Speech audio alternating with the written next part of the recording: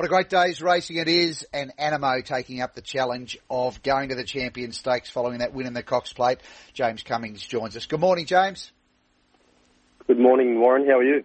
I'm very well, thank you, and we love the fact that Anamoe and others in your stable are continuing to race and taking up the challenge. How is he since the Cox Plate? He's beautiful. He's been beautiful since the Cox Plate, Anamoe. He's pulled up exactly how I'd have imagined at the start of the campaign when I plotted out a path to have him fifth up on Champions Day. And look, these are worthwhile races to target with our horses, and I think the right initiative from the club to actually support. You know, I think this has got a bit of a. This gives Melbourne Cup Week the greatest Royal Ascot feeling, I think, of the entire week, and these three big weight for age races they're not handicaps. These are absolutely rock solid weight for age Group 1s. They are three great races in their own right, and we're privileged to be a part of them. Zaaki in the race as he was in the Cox Plate. You didn't get to pick this barrier, but you may well have picked the barrier that you've got if you had the opportunity to. How are you reading the race? Yeah, interesting, isn't it?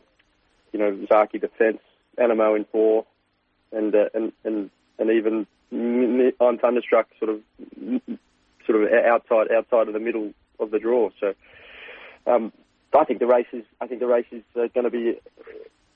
I think it's going to be a top class Group 1 weight for age 2,000 metre race. The pace looks even more solid if you just listen to the commentary around Mo'unga's stable. I'm hearing that Maximal wants to be putting more pressure on, a little bit like he was more prominent in the Turnbull 2 ago.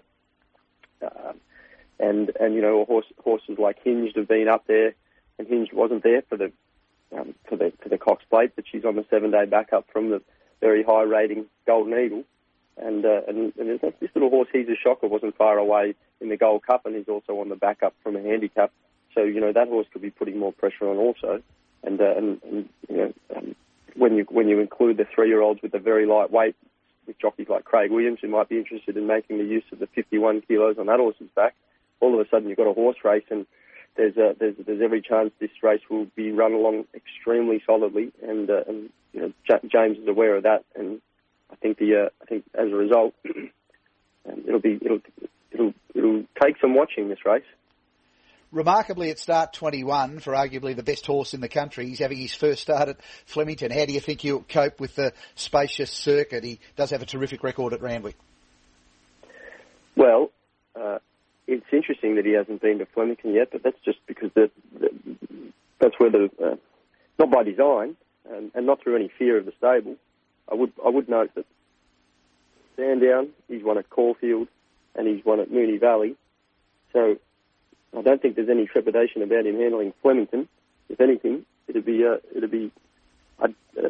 should be a delightful experience taking him here. But he's up against a very solid field, and he's going to need to be up for the fight and very fit for it. And that's why we're quite pleased that he's trained on so solidly since the Cox Plate, and he's got the perfect grounding, fifth up now at 1.25 miles to show his best. Plenty of other horses to discuss before we move on from Anamoe. Today's obviously the priority, but how far are the discussions regarding potential overseas travel to Dubai, Royal Ascot, the likes of challenges like that down the track? Well, we've been discussing that for 12 months already, and we have talked about the Dubai Turf Group 1 over 9 furlongs. It's a weight for age race for Southern Hemisphere horses 3 and over, and Northern Hemisphere horses 4 and over, which is interesting. That the 3-year-olds in the Northern Hemisphere are not eligible, and then of course at Royal Ascot, the 2 races that I've got my eye on are the Queen Anne on the first day. It's always it's a tradition for Royal Ascot for the Queen Anne to be number 1 race on the Tuesday to open the week, or the Prince of Wales. The Prince of Wales is also, it's an interesting option for that horse on account of the fact that it's around a bend and it's at 1.25 miles. But there's a little bit of trepidation about whether or not, if you're taking on 1.5 mile horses like Epsom Derby winners, potential arc arc champions, then perhaps from that perspective, there's a concern that Animo might be found out for his stamina. But I don't particularly hold that fear myself. I think Animo might have won the AJC Derby if we had a run in, and so both those races are options for us. And if he's flying in the sort of form that he's in this preparation, when we prepare him next time, then we're well and truly interested in taking on one or more of those options. Your day kicks off at Flemington Race 3 with Atmosphere and Sandpaper. How do you line them up? Well, Sandpaper didn't appear on face value to run the mile out strongly in the Carbine Club. We thought he got a little keen in stages in his prominent position, and so dropping him back to 7 furlongs looks to suit. He's got to take up the mantle with 60 kilos, having already won his stakes race 2 ago in the Gothic. But he's had a really good week. Looks fantastic, and we note that he's well respected in the market in what looks like a very open race.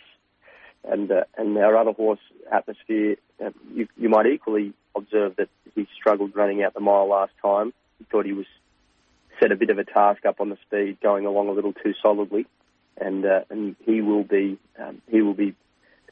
feeling very good about dropping back to 1400, and he's nicely in at the weights, 54.5, to suggest that he's perfectly in the handicap.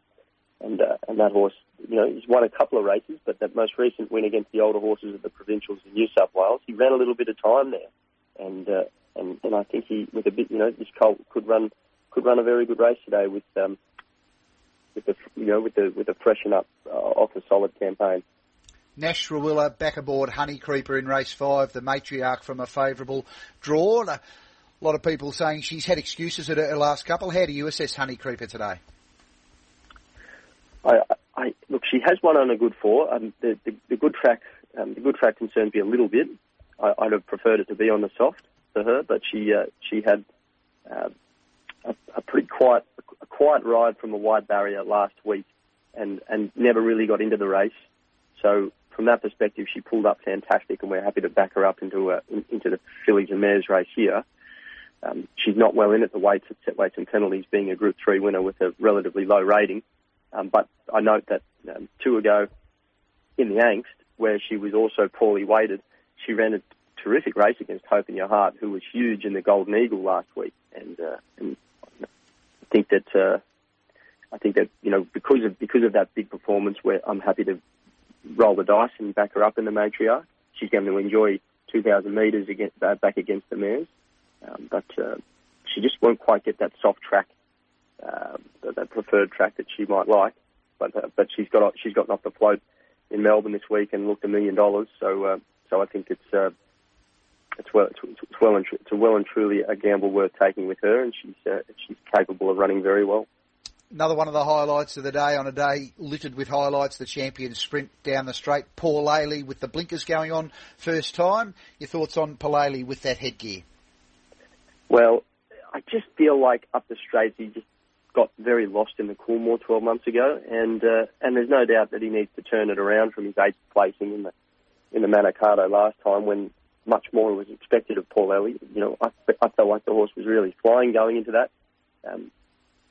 He did pull up with a slow recovery, according to the vets who are on course. I've seen horses pull up with worse recoveries and bounce back and run very well at their next start. I've got my feet on the ground about just what his winning chances are, but I think he's the type of horse that can run very well against these horses, not be far away, and then set himself up for a big performance, fit up somewhere suitable. So that's what I'm looking for with Paul Ailey, and if he can just be like right in behind that wedge of speed horses that are drawn nearby him, travelling sweetly with the blinkers on for the first time, then I'd be very pleased with that, and I think you could expect to see him let down well. Cascadian's back in winning form in Sydney over distances slightly longer than the Champions Mile, but I think when you think about the Champions Mile, or if you were thinking about it a few months ago, you would have had Cascadian high in your thoughts as an ideal horse for this race. How is he going into today? Well, the Champions Mile this year has been absolutely put on for Cascadian. The 1,600 metre grand final at Flemington, that has now changed from a handicap, which it's been forever, to a weight for age race. And with Cascadian's rating of 114, I'd have been terrified of giving weight away to all of these horses, but bar Private Eye and Alligator Blood. Now he's meeting them all at set weights. And whilst I've got enormous respect for Alligator Blood and all the Cox Plate form there, Mr. Brightside included, and my Oberon, who won on the day in the Crystal Mile. This horse, Private Eye, is a fascinating horse that's entered the fray for the race. I know he was always targeting the Champions Mile, but imagine that, a horse with the absolute pure Everest form, backed up and won 2 weeks later won the Winners' Stakes there at Rose Hill, and did it softly. And now he's on the 7-day back up into a mile Group 1. He's got some winner already.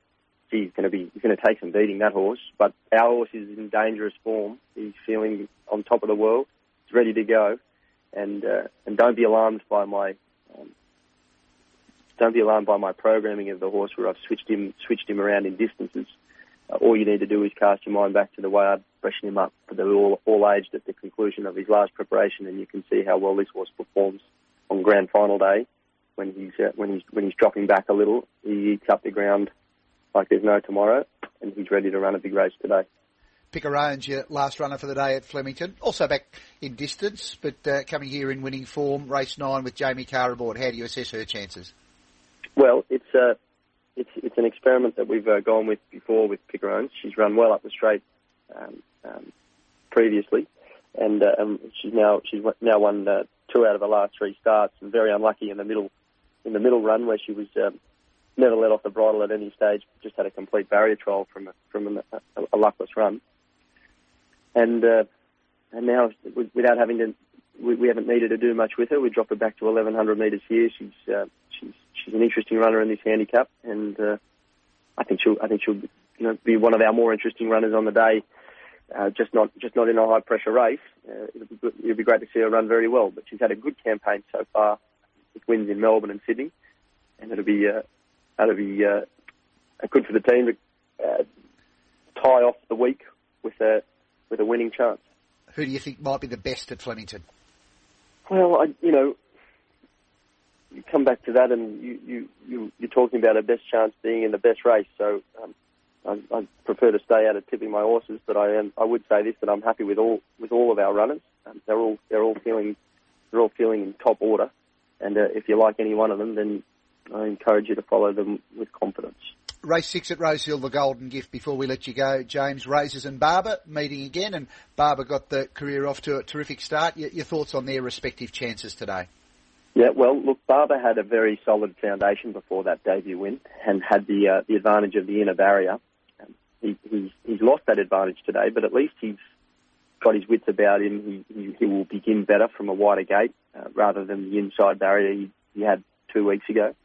And Hugh's got a bit of a grip on the race with respect to the horses that have drawn around Barber, who I know you see barrier 16 on the website, but should come in 13 out of 14 with the scratchings. And so there's every chance it works out well for our horse. Meanwhile, Razors, I've made a little gear change with that horse. The winters have gone on, and he's trained like the big improver between runs. He's got a bit of improving to do on his stablemate, but he was arriving at that debut where he finished 7th without having a lot of experience under his belt. But we wanted to get him going and give him some sort of experience before we pressed on to a high pressure Golden Gift, and